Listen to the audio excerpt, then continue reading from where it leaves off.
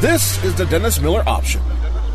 Your source of opinions, stories, and laughs from comedian/comedian Dennis Miller and his guy Friday Christian Blatt. So let's light that candle, Hiroshi. Ladies and gentlemen, Dennis Miller! That's it this week. Bye, everybody. Oh, good night. Welcome to the Dennis Miller Option. And we were supposed to have another guest today, but he fell out. Our guests fall out like drummers in Spinal Tap. We were going to have Spinal Tap drummer. By the way, you know, in Spinal Tap, those two mimes serving drinks at the kickoff party at the beginning, or, you know, one's Billy Crystal, but the other one's Dana. I did know that. Yeah, I didn't know it until recently, but yes, I think he mentioned it somewhere. Dana running around a little unitard. And by Dana, I mean Dana Delaney. Yeah. No, I mean obviously. Dana Carvey. And he looks like, you know, a noirish version of Frank Gorshin in his Riddler garb from Batman. And, you know, my great unrequited request in life, of course, to see Nancy Reagan in the Riddler outfit never happened. But you soldier on, right? It's like when you're in the kill zone on Everest, above the Hillary step, you put one foot in front of the other and you keep on moving. Tenzing Norgay, is there any truth to the rumor? Does anybody out there know this, or is this an apocryphal story I've heard, that Edmund Hillary let Tenzing Norgay III take the final step with him? Just saying. Very cool if he did. You know, the Sherpa gets to go with him. Yeah.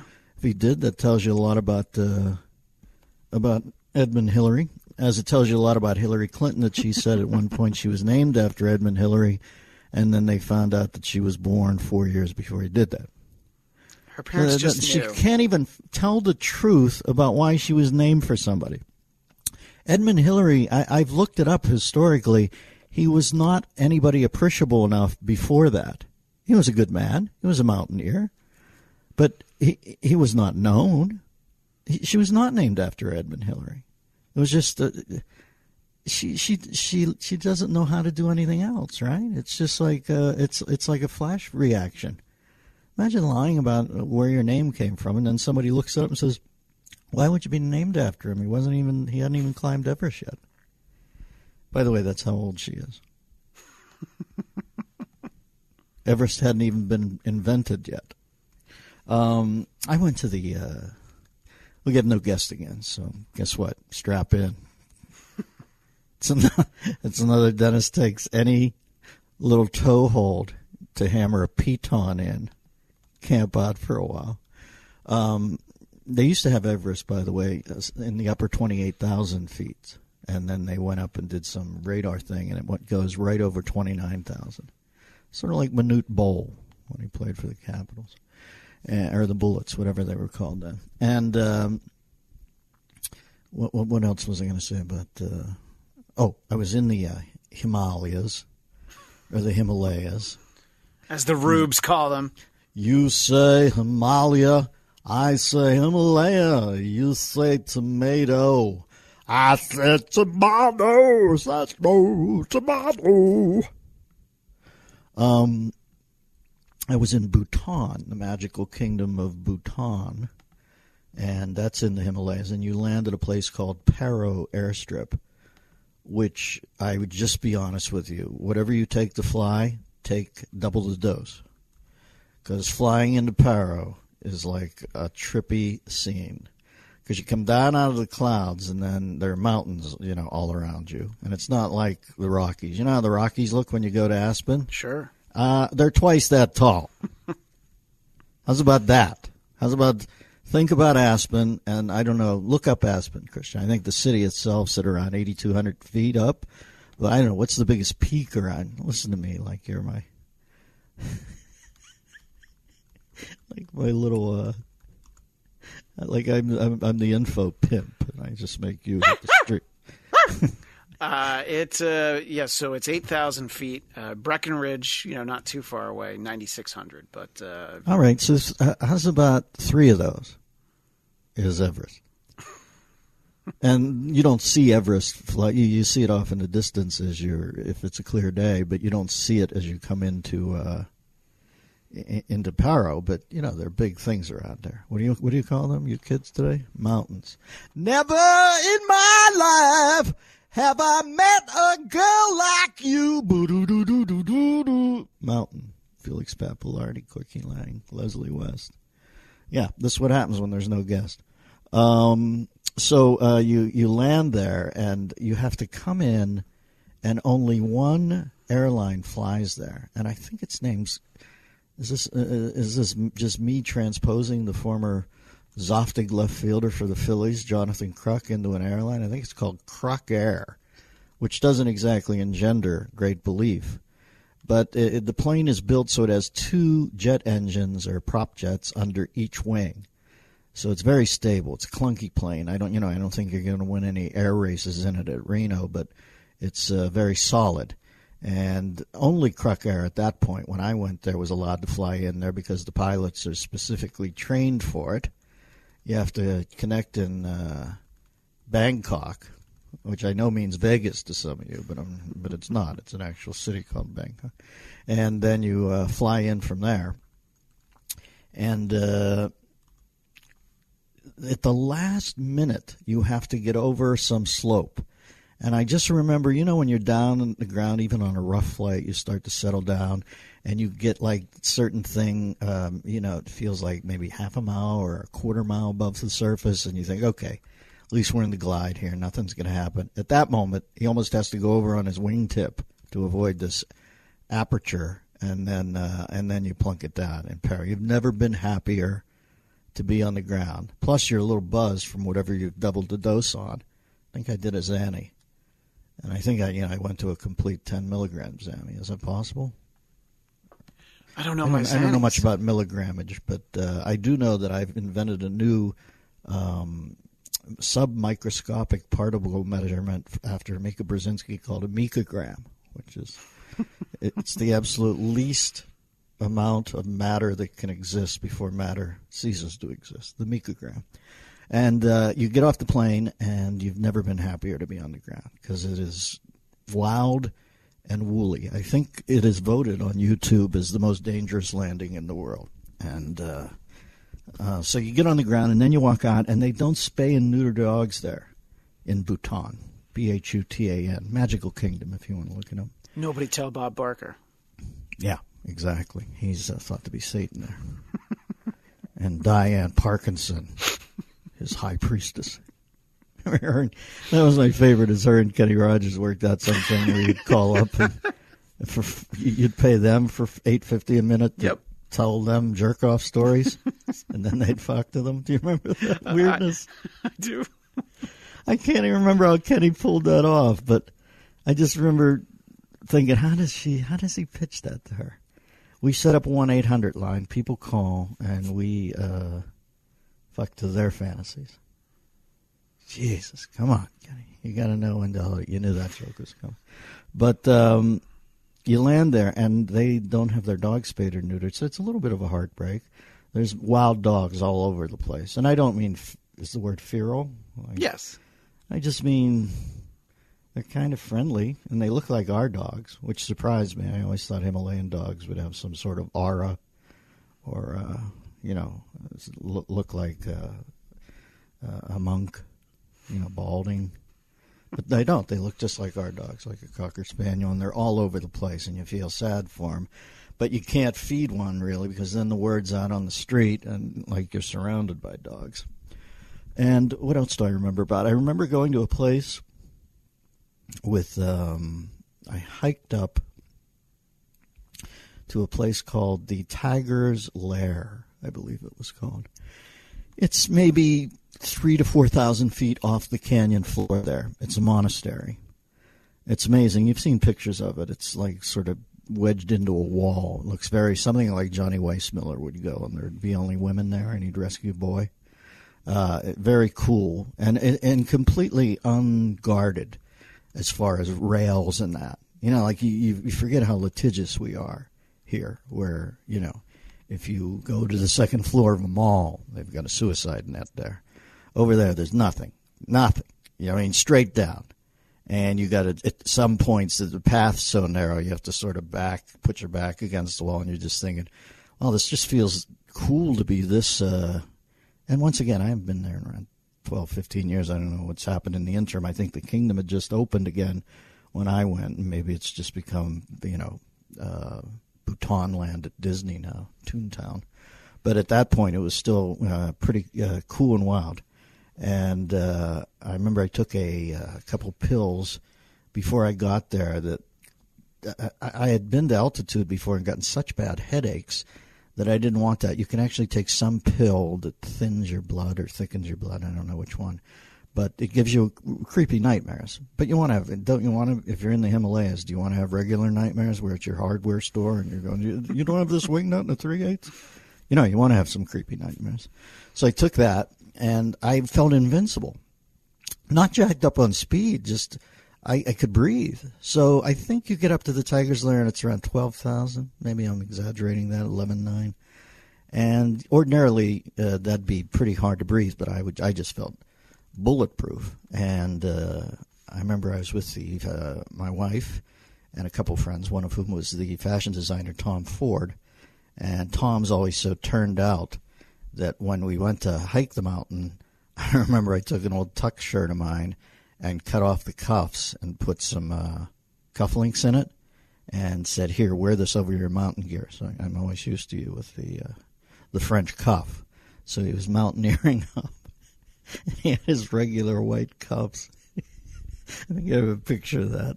And we got up there, and there was this monk, very cool, very Ken Watanabe sort of monk. And he has a golden child with him. Believe it or not, that whole Eddie Murphy bad film, there are those kids. It's the monk in waiting. And I'm not saying they're, flinging plates with their brain power. I'm just saying they're in I'm checked out now. All right. You're right. The story doesn't exist for you from that point on. I was if excited. the kid can't fling a Wild West choke plate at you with his brain, then what good is it? But the kid sits there all day and he chants. And they take him away from his family.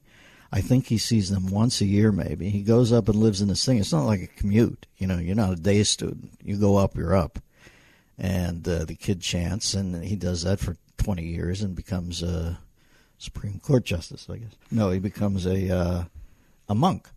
So anyway, I'm listening to the monk chant, the main monk, the Dick Clark monk. And then there's some sub-monks doing Rate a Monk record. And then in the corner I see the golden child, and he's just sort of sitting there, and he's bald. They've got him shaved out except for the Yul Brynner thing where, the strand that God can pull you up to heaven by or something like that. It's a good look. Yeah, it is. And he had it... braided and beaded like Bo Derek and 10. No, he's sitting there, and I'm looking over at him, and I'm keeping one eye on the main monk, thinking, well, this is a pretty cool life. This guy's exalted here now. He's trained. He must be zenned out. I'm sure he has regular bowel movements when you're that disciplined. So it's pretty good. You're up in the mountains, clean air, good food. Everybody looks up to you. I think my wife thought he was cute. And I'm thinking, Christ, I got to get into a fist fight now with a monk over the blading. But the kid monk's sitting there, and I feel for him. I'm thinking, what a weird scene. Pulled out of your house because they deem you to be exalted. And, it's like stories you hear about P.G. Woodhouse or something, going away to private school against their will and being crushed by it later. But he's sitting there, and he looks up at me, and I'm thinking, must be tough for the little guy. Wonder what this is like. Really weird. The kid opens his mouth and gives me the biggest smile in the world, and he's got wax vampire teeth in. And he flashes me the fangs and scurries down the hall laughing. And I thought, oh, thank God, he's still a kid. Somebody had smuggled him up some of those wax fangs, and he had them in, and he knew it was funny, and he knew he was being impish and naughty, and it wasn't as rigid or weird as I thought, and he scurried down the hall, and I just remember thinking kids will always be kids, but it was so So, I went from being disconsolate about his plight to ebullient about his future because he still had the fangs in. And then I think I threw a double sawbuck in the prayer dish and rocked. Because, listen, anytime you go to any country in the world and meet their God, you got to throw somebody a bone. It's just the way it works. Everybody wets their beak. Everybody wets the beak. We all get happy. It's like when I went to the Vatican, I always think, Christ, there's so many problems with these, these poor kids who've been raped by priests. You're walking through the Vatican, you're thinking, hey, why don't you sell that fucking goblet there for $40 million and give each kid a $1 in Boston? Have you ever been to the Vatican? I have, yes. It's so crazy how much stuff they have. It makes, Charles Foster Kane look like Philippe Stark. That's the only reference I had. I got right to the end of it. Philippe Stark Minimalist Hotels. I saw where the Pope lives. This Pope's kind of cool, kind of goofy, too, with the global warming shit. It's like meeting some holy man, and then, he looks at you and I did a teaser with the Bills and the Buccaneers this Sunday. What about you? And you're thinking, wait, what are you talking to me about earthbound shit, brother? So when he starts in with the global warming thing, I always think, hey, stick to the hell is hot thing, brother, because you're guessing just like me. But I did see where he lived on the property, and it was out in, some little cabin, which made me dig him. And they actually, the guy who took me around told me that, or I read a story, can't remember. It's funny how your memories go together and you see where people make up stuff about their past and you think, you really do have to take a moment and see if you've sunk too comfortably into some narrative or it really happened. Either I read a story of the guy giving me the tour told me that when the Pope got his Pope job and had to move to the Vatican, that he sent a note canceling his newspaper service with his name on it, which made me laugh uproariously. Reason for canceling? I speak in encyclical now, and I pretty much don't need to know what the news is. I am the news. Did you see The Young Pope with Jude Law? I never did see it. Oh, Christian, please. Now, listen, if you're a Christian out there, not my Christian, my producer, if you're a Christian, don't watch it. You'll hate me. You'll say, why would he put me on to that? It is profane. I am a believer, but I can watch shit that is, I guess, deemed to be, what is it called, sacrilegious? Yes, I would say. And not feel like I'm my God is rhino skin. He's a tough guy. Because every complaint ends up on your desk. So, and I also happen to believe my God finds me incredibly funny. And that, of course, is why I chose him as my God. But don't watch it if you're a real Christian or Catholic even, because it is brutal, some of the stuff. But it's a 10-part series, and I'd say it was my favorite thing I watched that year. So give it a watch, Christian. I think you'll love it. Jude Law just knocks it out of the park. So I was talking about the Vatican, how they should sell shit, and I was talking about the prayer dish. So then I just went down and I went back to the almond because, listen, I don't mind roughing it as long as it's around $1,200 a night. And, I can rough it and go down, and they go, you want the local food? And you go, no. And a Salisbury steak and some corn. Yeah, we got that, Mr. Miller. You guys got a Quiznos up here? Yeah, exactly. So then I went to 3 almonds. I did an almond troika, which sounds like a good candy bar. And Bhutan, highly recommended. Although I do remember visiting a local once, and I had to use the loo, as they say, and it literally was a hole in the ground. I don't get that. Oh, yeah, I was places in China where that was the facilities, a hole in the ground. Yeah. Well, it's flush with the ground. So for a guy like Larry Craig, the former senator, who used to tap in the thing and masturbate next to people in a stall, you really have to be limber to get down and get into a lotus, tap the foot, and jerk off simultaneously. And you're within range of, the heavens when you're that high up, so you feel a little weird about it to begin with. And then as you tap the mud with the insole of your shoe, it doesn't make the regular tapping sound you're used to up in Minnesota. Is everything. So there's a whole bunch of problems there. Now, I also remember that it was very non-neurotic sexually there. You know, maybe it's there. I don't think they have an internet grid, or they didn't at that point. I don't know that they're into porn. I don't think that's the key to spirituality over there. Speak for yourself. And but they're horny like humans are, but they celebrate it. And you drive down the road and there are big murals, portraits, painted on the sides of houses. And I'm not saying this to be, when you go there, you'll see what I mean. Huge erect phalluses, spurting on the side of the house, kids playing in the yard. And you realize we've got a weird trip going here about sex, you know? That it was sort of procreative over there. It was so, like, non-skeevy. I don't know what to say. They celebrate the act of procreation. And they do it in a very, like I said, not a lascivious manner.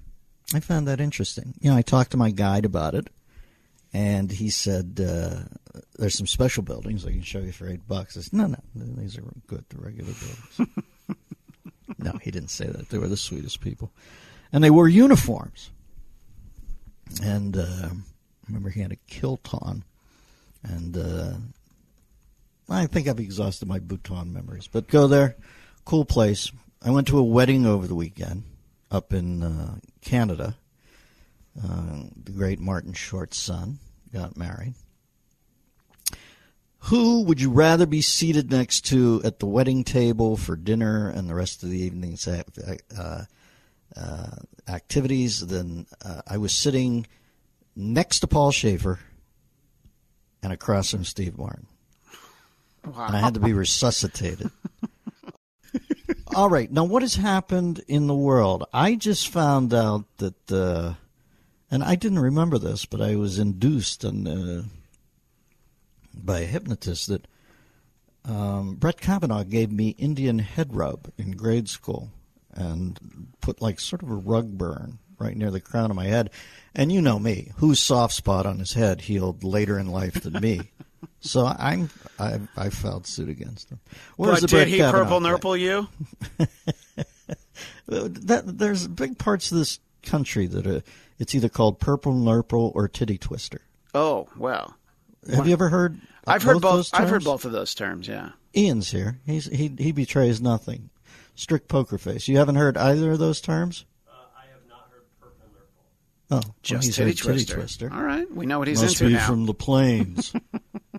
I saw there was a movie with Bill Paxton and Helen Hunt called Titty Twister, where it was a calm day, meteorologically speaking, but there was a stranger who came through town and gave everybody a twister. I remember Carrie Elwes, who I loved in Princess Bride. It was very disappointing. It was a man who invented a trash can with little orbs in it that measured the strength of the titty twister. We got to get a guest. No, we got to get a guest next time. No. Well, you know who we have next time? I'm out. We've got Dr. Noon for our next show. Something tells me I'm into something good. Peter Noon, Herman's Hermits, got good Elvis stories, good drinking with John Lennon stories when he's 16. Last time he told me when I had dinner with him, I told you that, Christian. He said the wisest advice his father ever gave him is never make an audible noise when you get up from sitting. Words to live by. Oh, that killed me. I said, that was your takeaway. I ever tell you that story about where he leaves Van Morrison and Eric Burden at 11 o'clock at night? He's got an early flight. They're on the road in Ireland. Leaves them at the corner of the bar at like 11. They're like, come on, Pete, one more. He's like, I got to get to bed, boys. I got like a 6:30 flight. Gets up at 6. They're at the same corner of the bar. That doesn't surprise me. Working on their gravelly voices.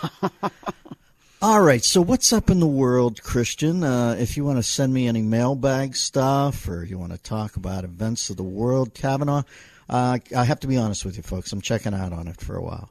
I assume that they've offered the woman to come in on Monday. Correct. And speak, and if she's been wronged, I, like Trump, encourage her to do so. I saw that he said, I can't wait to hear from her.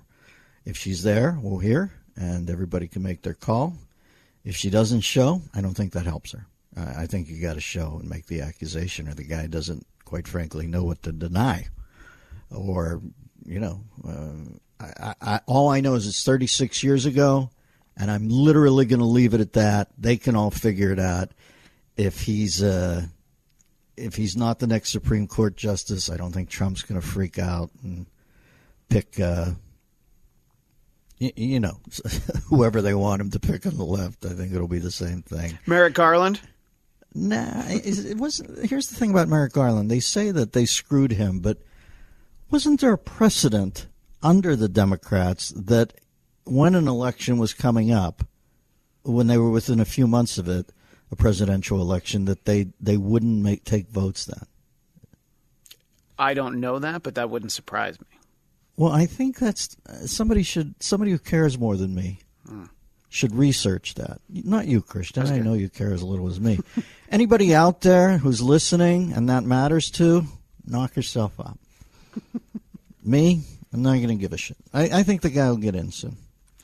But if he doesn't, that's not going to kill me either. And I think the next guy or gal, I don't know. I think Trump would be so pissed that he would get somebody who was more ideologically to the right, more conservative.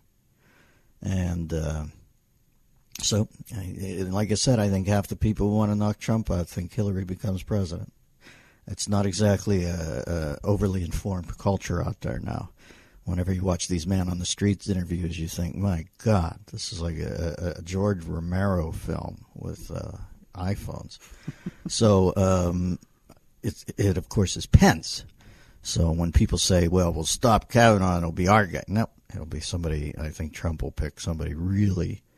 Is it possible to exhume Mussolini at that point? You want to go a little further to the right.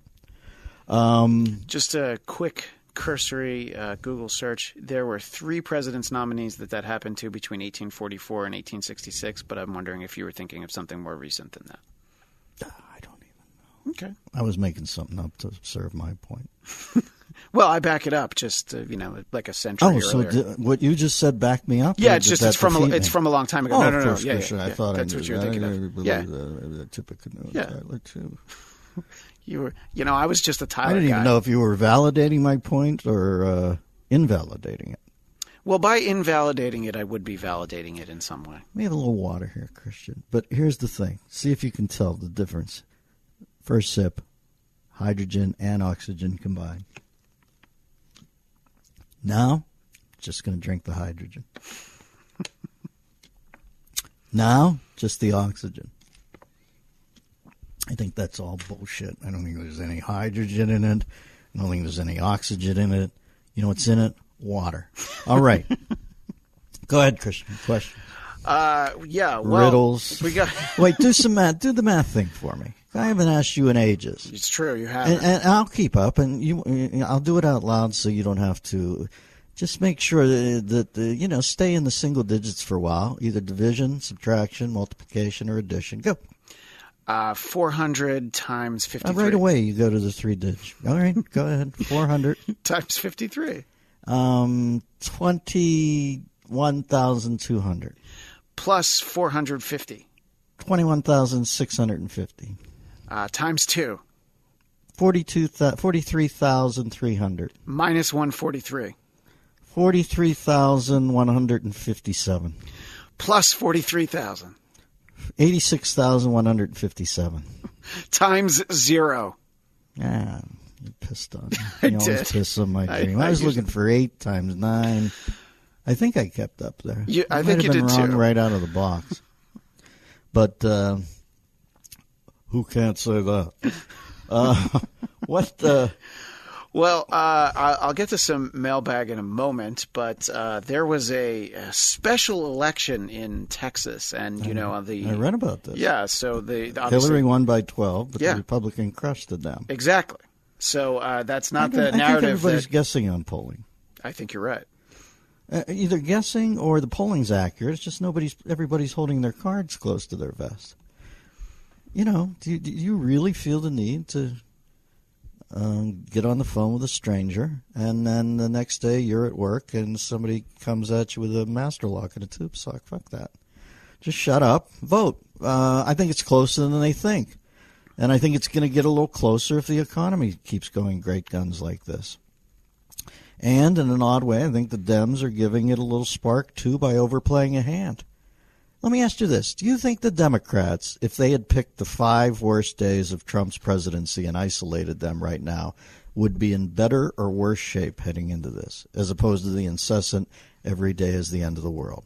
I think a little selectivity along the way, like a day when he said the press is the enemy of the people, the day when the kid is torn from the mother's grasp at the border on camera, too. You can figure out your next 3. I don't have that many with him because some of the things that drive people crazy about him make me laugh uproariously. I like him lighting up assholes on Twitter. So, but if they had just picked 5 bad ones over the last 500 days and really leaned into them a little and then shut up, I think he'd be in worse shape. Just my feeling. I think them getting up every day and putting their idiots forward, like Pelosi, lecturing you about how he's a bad guy, and she can't even, they have to teach her the bullet points phonetically now. She's so gone. I think they've hurt themselves in a little bit. They're going to say, no, we know what we're doing. We'll see. But I don't know that election is a one-off in Texas, that it means all that much. But I don't know about this blue wave either. And I think that the Senate will stay red.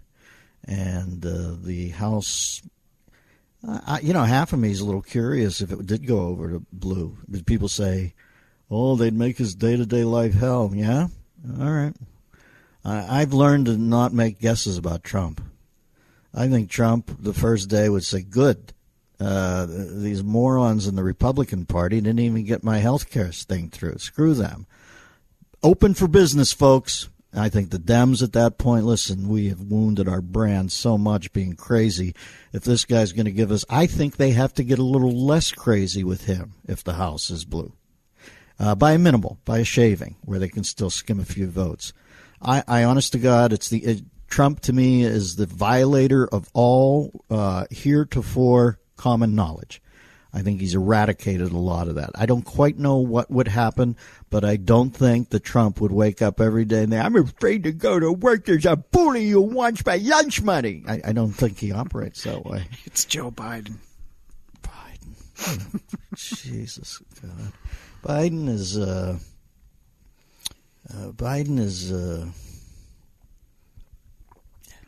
that pretty much says it. That's what he is. He's got that thing now. Old guy, long hair, which is bad, a bad look, man. Get that trimmed in the back. You want that to lay flush because it hangs down a little. It looks like, icicles on a trellis in Christmas in Connecticut or something, hanging down the back of his neck. Got to get that trimmed, Joe, because you look dinged enough up front. The eyes are getting a little wonky, going southeast, northwest. Everybody knows. That's the thing about Biden. It's going to be tough to ID him as dementia because he's been so fucked up for so many years that it really, are you going to be able to isolate that he's any more untethered than he was years ago when he said, I was at my diner this morning, and then you find out the diner hasn't existed in 17 years. I think Biden is shakier than a rescue dog in Phil Spector's house. But looks like he's going to be the front runner. Kim Jong-un has said... By the way, Christian, aren't all the kids on the left, do you think they'll ever wake up to the thing where it's all about youth in the street and we're taking it back and that the front runners are going to be Biden? People that are in their 80s?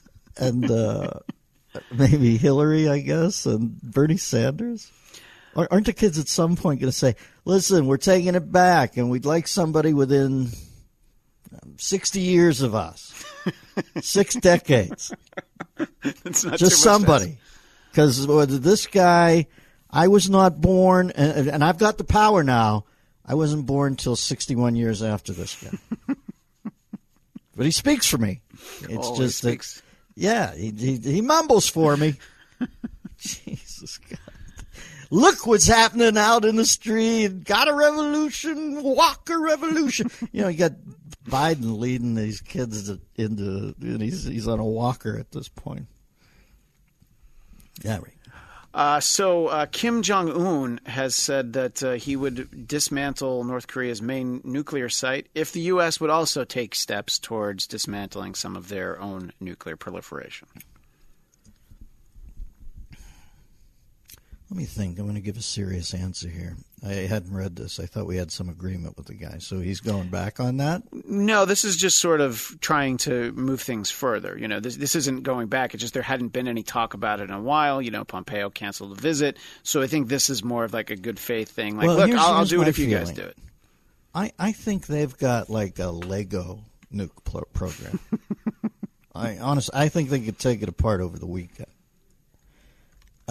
If we can get them to agree to do that and say that we'll take apart one of our things, I would take apart one of our things and then build a bigger, better one. Because you didn't say you'd take it apart in perpetuity. You just said, we'll take apart this one and we'll build a bigger one pointed right at you. Because I really think that if he fucks around too much and Trump's in trouble, guys have bombed, what's it called, wag the dog? Mm-hmm. Aspirin factories have been bombed. I think that one night the kid will wake up and there'll be a drone hovering over his bed with a little warhead on it.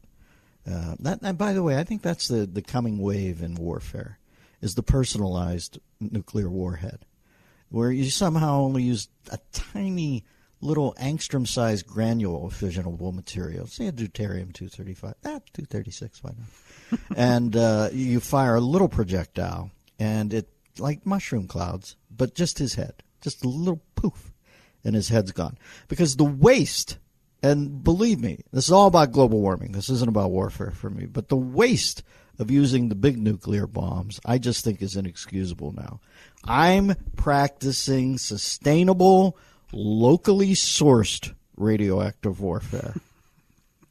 And I think you should too. Farm to table. But I think that the kid best not bet Trump being in.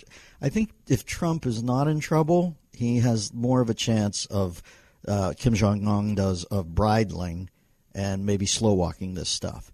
I think if Trump is in big trouble, I think that the kid runs the risk of going to bed Kim Jong-un and waking up Kim Jong-un, and I think it can happen that quickly. So if I was him, I wouldn't fuck around a lot. Looking over to the mailbag, we got some great feedback on our show from Tuesday. Oh, really, Christian? Tell me.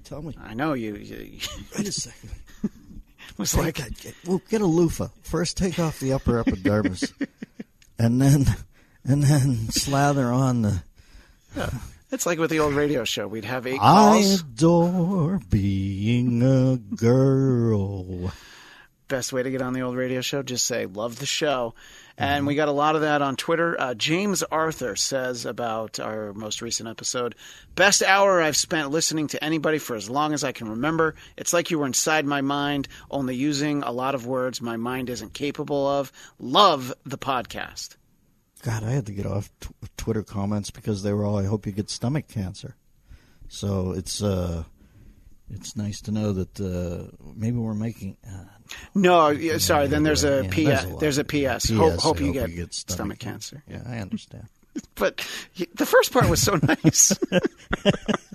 That's all I ask is you move it down on the other end of your... Yeah, he didn't put it at the beginning. A salutary note, then stomach cancer away. All right. Well, what about events of the world or something? Sure. Do you have a question from the mailbag? Because as much as I dig adoration, and believe me, I'm adoration whore. You get a little sheepish. There's so much adoration. What am I to say? Okay. But this is referring to a couple shows ago, just about we talked about the Paul McCartney revelation about that he and John jerked off together. Yes, and like Kinnear and Defoe. she just writes, gross. Why did he have to share that tidbit? Keep some things in the vault, please. Mm-hmm. Well, I remember. I'll be honest with you. I'll be candid. Christian and I sat down one night in a half circle with the strict intention of jerking off together, and then we didn't. Because I looked across and I said, if you jerk off, I'm going to kill you. and so we didn't. But we wrote magical mystery tour instead. I always love the stories about the Beatles where, John will say, or Paul says, and Johnny and I skipped school when we went to this apartment and we wrote Sarah standing there. It's like I skip school and I watch, 5 episodes of American Ninja or something. These guys sit down and write timeless songs. 3 o'clock, John. What should we do? What about we write Hey Jude till 4? It's just they led such quirky lives. Met Ringo recently. Just saying. Is that all you want to say? Just saying, because I don't want to betray it, but met him for the first time. As groovy as I'd hoped. That's what I wanted to hear. That's what I love hearing about. It's the grooviest. And cool. To hear that voice after all these years, and, so funny and Ringo-esquian, it was a thrill of a lifetime. So there was an interesting story that caught my eye. A crew for the TV show Inside Edition. They were filming up in the Bay Area, doing a report on crime, and they were robbed of their camera equipment while they were filming this. Really? Yes. So that's... Well, save that story for Sweeps. They've got a hell of a story there. The thing is, here's the shocking thing to me. That Inside Edition is still on. That absolutely... It's like you just said to me, hey, did you see Bonanza on Sunday? Haas and Little Joe. And then you just want to say, well, aren't they both dead? No, show's still on. He's Big Joe now. But other than that, it's the same show. Who is the host last of I saw, Inside Edition? It was Deborah Norville, and I believe it has been her ever since O'Reilly hosted it forever ago. So I think she's, she found a home there. Wow, then she has stumbled into a Povich gold mine, to quote the great Dostoevsky and Maury Povich. But I just found out that Jerry, what's his name, was on until like a month ago, right? Jerry Springer? Oh, yeah. No, I thought he was still on, actually. Oh, well, maybe I'm wrong. Yeah, I think maybe he's still Povich on. Stepped on. But yeah. I'm telling you, if you find there is a place under the flatline electroencephalogram chart, and yet just above the radar where you can stay on the air, make a mint, and literally print money off the lowest common denominator. All you have to do is every 3 episodes, it's the same premise that I've seen in other contrivances, bread and circuses, the Romans used to call them, to placate the masses. In pro wrestling, they always have a tin corrugated stair near the ring. It's almost like sheet metal, but it reeks of titanium. And invariably somebody will pick that up and hit somebody with it. And, it keeps people placated, as they do on Jerry Springer's show, when they flip a table or something, or they're always on some, Barcelona chair that they knock the person backwards and they fall back. All you need to do is do that once a week. And you have the interest of the masses, because they want to find something that buttresses them on the lower end. Like, I remember when I was broke, I used to watch wrestling all the time. And I used to think, I am bereft. I'm so out of the loop. I'm barely in the human race. I have to send a cable, if I'm on fire, to get somebody to throw water on me. But then if I watched wrestling, I'd say, and guess what? I'm Machiavelli compared to that.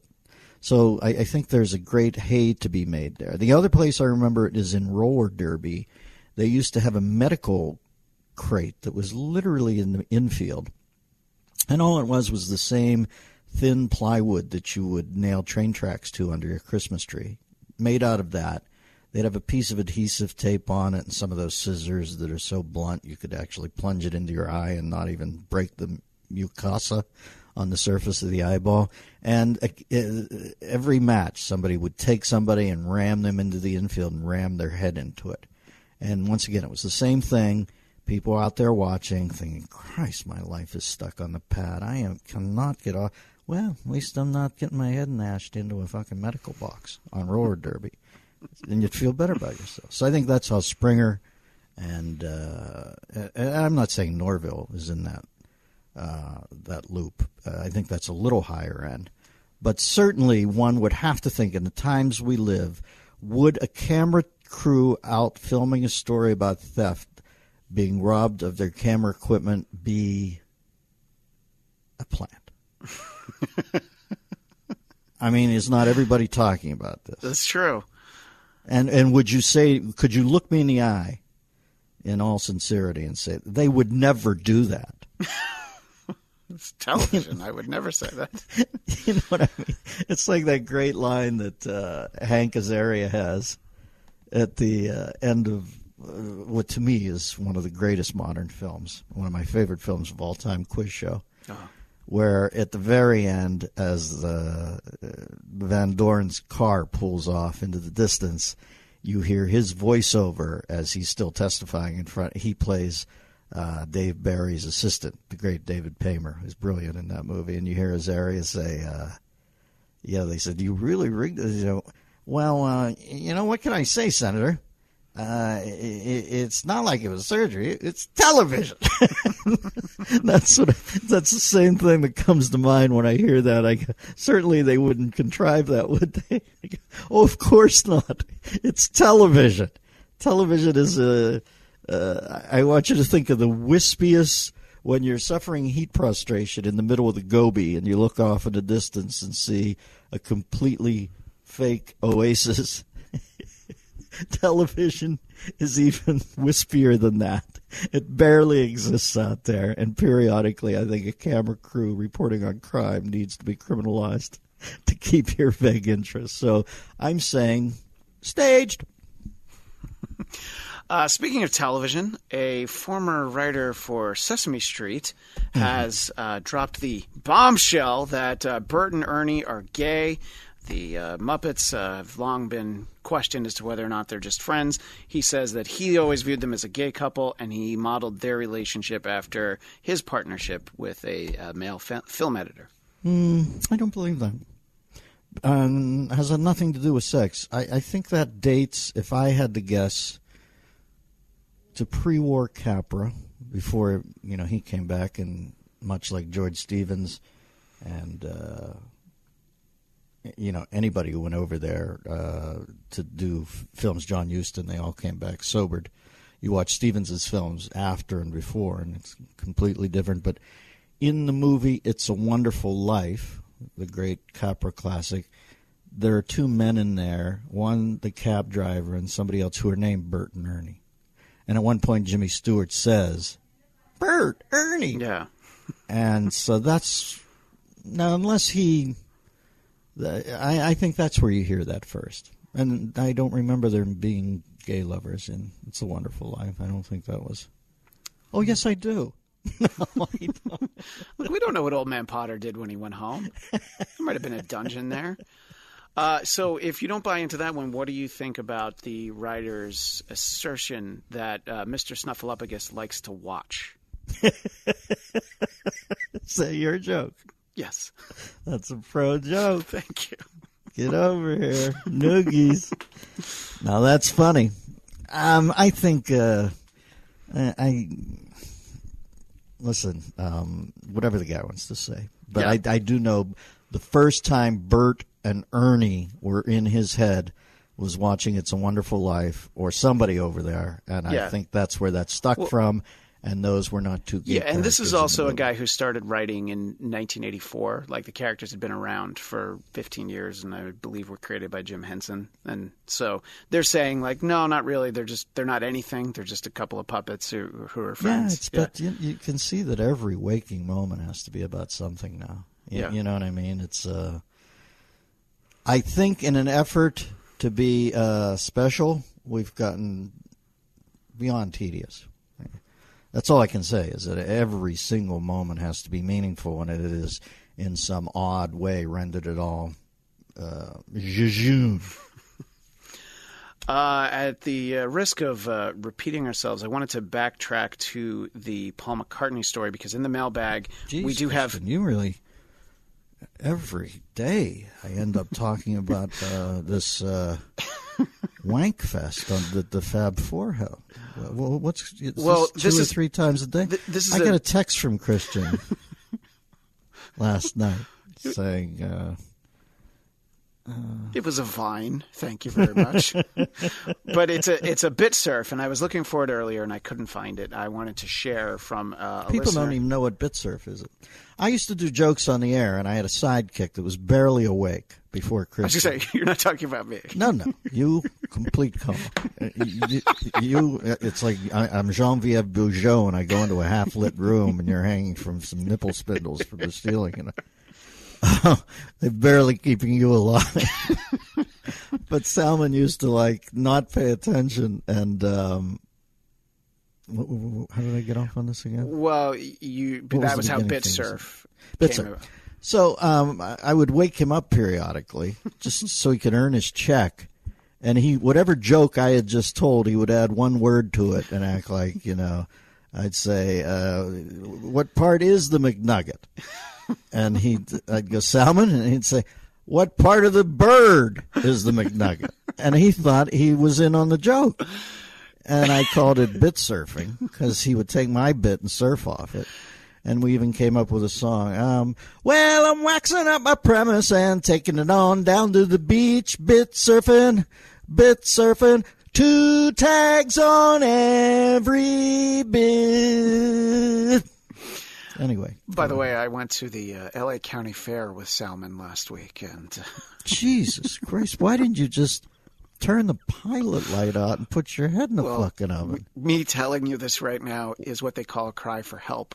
I need someone to get involved in my life. I have seen Salmon walk through a county fair and watch churros slit their wrist. The actual dessert. Is that what those are called? Those Yes, Lincoln they Logs are of indeed. flavor? In any case, the bit surf I wanted to share with you, because Robert Croft... Is there a gas station between me and the end of this song? No, I'm gonna give I you... got to fuel up here before I hit the fucking arid desert of this premise. I wanted to give you Robert Croft, not the owner of the Patriots. He has 5 of them. Kraft. Yeah, this is Robert Croft. Oh. So Robert sends in, these are his okay. Paul McCartney Jeez. bit surfs on some that you did. And they include Coctopus's Garden, I Want to Hold Your Knob, Sergeant Pecker, A Hard Day's Wank, and my favorite, The White Album. The White Album's good. Yeah, I like that he that. built up to that. See, there's comedy right there, selectivity. Because if the guy just said, if he didn't send, it's not about numbers. It's about quality. White Album, super clever. The ones leading up to it might have set White Album up to work more for me, because I was so disappointed at that point. So maybe it's like, dud, dud, dud, dud. Whoa, where's that from? But I would have probably led with White Album, just left it at that. It's like that comedian used to do a joke, and I won't say his name, I don't want to be. But he had I used to go into the room to watch this comedian when I first started. And the first 10 minutes were just deadly. But he had one joke that I would always stay for, and I always thought, that's what you got to lead with, and then try to write up to that joke for the rest of the act. And if you can exceed that, he would have been famous. I would have told you his name now proudly, but I don't think it really worked. But he had a joke that was around 10 minutes in that was so brilliant that I used to covet the joke. Although I've had writers write jokes for me on shows I've had over the years that were so good I couldn't do the joke, where I'd say I this one would haunt me. You do this. Because I can't fake like I thought that up. You did that for me a couple times. On I just say, show. no, this joke, I don't mind taking... I'll try to write the killer joke, and you try to write the interstitial or the sinew or a good joke. I'm not like I'm in Gandhi over here, but certain jokes are so great. I think it's a karmic betrayal to do them. And this joke was always that for me. It said, I have a new girlfriend. I love this girl so much, I would give her absolutely anything except the money that I owe her. Is that a genius joke? Even as I recant it, it takes my breath away. I used to always tweak it in my head and say, I might say, but then I thought, no, I can see why he doesn't do that. There's very few, outside of watching a hockey game, there's very few instances where you can use the word save, right? But that might be a place where it would be served, where I would give her anything save the money that I owe her. But then it becomes more poetic or something, and it loses it. So I can see why he's settled on accept. But I do say in my head when I used to tweak that joke, just think, what's the final buff on that? I would have said save. I would have probably had to go back to accept, but I would have tried save a couple times up front. Save the you know how I mean save there. Absolutely. Yeah. Except for save. But choosing save makes the difference. Well, it's his joke. Yeah. I just envied the joke so much I used to fantasize about how it would feel to tell it. And Ronnie Shakes had one of those. The great Ronnie Shakes, who looked older when we were young, so I can't even tell you how old he was. He might have been in his mid-40s, but at the time he seemed like an elder statesman when I started. And he did a joke that just took my breath away. He died after jogging, working in Arizona at a comedy club. I think it was a hot day. Lovely cat. I mean, lovely. Sweetest guy. And it was more of a staccato, sort of a Borscht Belt Grossinger's feel. But it had an iambic pentameter to it. He did that great joke about all Marriotts are the same. I stayed overnight at Newark Marriott because I had to fly out early for a gig. I was clipping my toenails. One of the toenails flew off into the rug. Next morning, I caught an 8 a.m. flight to St. Louis, where I checked into the St. Louis Marriott, sat at the edge of my bed to take my shoes off, saw a toenail on the rug, picked it up. It fit. It fit. Used to kill me. But he did this great joke about how they have giveaway days at Yankee Stadium. And, it's a mini bat or a baseball or a bobblehead or a sign glove. Although I don't think bobbleheads existed back then. Is that possible? They're fairly recent. I would say last like 15, maybe this 20 would have been years. in the late 70s. So I don't think it was a big thing. But he'd say, what if it was a truly unique giveaway day? Say Pope's Hat Day. where you're a Yankee batter and you're in the on-deck circle and you step into the plate and spit on your hands and look up at the audience, and there are the crowd, and there are 57,000 people all wearing that tall Pope's hat. And then that's funny enough, right? But then the guy steps out of the box as he appraises it. And here's the part that killed me. He says, and he thinks to himself, wow, I hope it's Pope's Hat Day. Not it must be, which is funny in and of itself. Sure. Yeah. But I said to him, I said, Ronnie, I hope just reduces me.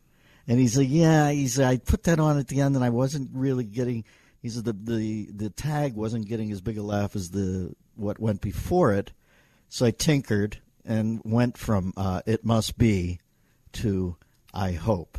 And if anybody would ask me to define what a comic genius is in any given moment, going to I hope it's Pope's Hat Night is that gives me goosebumps now as I talk about it. All right, we almost wrapped up. You got anything? Almost. Well, I had one more. Something that makes me think of this. This is a good way to wrap up. I read an interview with our friend Norm MacDonald, and I wanted to sort of. How is Norm now? I called him the other night. I left a message, but he hasn't gotten back to me. That sounds like Norm, but yeah. Regardless of what's going on, him not getting back to you. You know how you can get Norm's attention? Just lay out any. If I ever want to get his attention, he'll text me back immediately. Just say, I can't believe he drew a queen on the flop. Some poker term? Because he'll say, well, what are you watching? Honestly, I don't care where Norm is at. If he gets the text that says, I can't believe he pulled a queen on the flop, he'll be right back to you. Well, where are you at? Because he loves his poker. So in an interview that he did with the failing New York Times, he mentioned, I guess, that you hired him based on one joke that he submitted. Right. And I want to make sure. By the way, I've never asked a comedian for a packet in my life. Oh yeah, that's there'd be like a what am I in the Medellin cartel? A head writer a or packet. Yeah. I don't know who was asking for a packet, but it wasn't me. Yeah. So whoever requested a packet off Norm as an existential protest said, "Fuck that," wrote one joke. Well, the way he tells it now is that he couldn't come up with any more, so he's like, "Well, I hope he likes this one joke." So I wanted to make sure that seemed like an accurate memory, and it does. And I thought I'd share the joke because it's in the article. Was brilliant. Yeah. Do you remember it, or would you like? Yeah, you go, because I remember it like euphemism. Sure. Jeffrey Dahmer went on trial today for murdering and cannibalizing 15 men, but I don't like his chances after hearing what his defense strategy is going to be. They started it. How do you not hire that guy?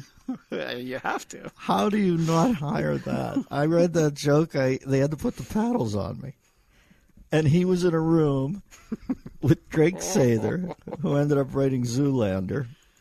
Poor Drake, we've lost him, but he was just he's the guy one night, Leno was being all avuncular with us at the... I told you that story, didn't I, Christian? That one you definitely haven't told on the podcast. Jay's got like a Arthur Conan Doyle pipe with a straw hat on, and he's talking. He's just done Playboy After Dark, where he's standing at the mansion next to the Barbie Benton bus telling jokes. And, he's made it before us, so naturally he's got wisdom he wants to lay on us. We're all sitting there in the upstairs at the Improv, and Jay, he has his dictums that it's almost like Martin Luther's theses that you learn. If you've got 15 jokes, you tell joke 1 through 8 on your first shot. If you're lucky enough to get another shot, you tell 9 through 15. What are you backloading shit? It's always that. It's like Socratic method, So Drake's got a cigarette. He's sitting in the back room. There's always one kid who's looking askance at the older cat laying knowledge on you. He's usually the one who makes it. So Jay gets to the end of like his 15th precept, and I remember Drake takes a hit on a cigarette and he goes, "Hey, thanks, Jay, but I have a dad." So he and Norm end up in a room writing for me. And literally, they've Elvised it. They've tinfoiled off the windows. And I'm like going over like at 11:30 for a 5 o'clock show each day, saying, "You guys got anything?" And Drake says to me, "Norman, he doesn't react well to that. If you come by around 1 o'clock, we'll just slide some stuff out from under the door." And I was always loose with writers, man, because I always was looking for somebody who had genius, and I always figured guys like Norm and Drake. I thought these cats are about to just go by, where I'm at on the backstretch. They're drafting right now, looking for a gig. So I never laid down. I was a good boss in that regard. I said, whatever your thing is, man, just. And I would get 12 jokes, 10 of which, if I told them, I'd be in prison. And 2 that were so funny that sometimes they were too funny to do on television because nobody would get them.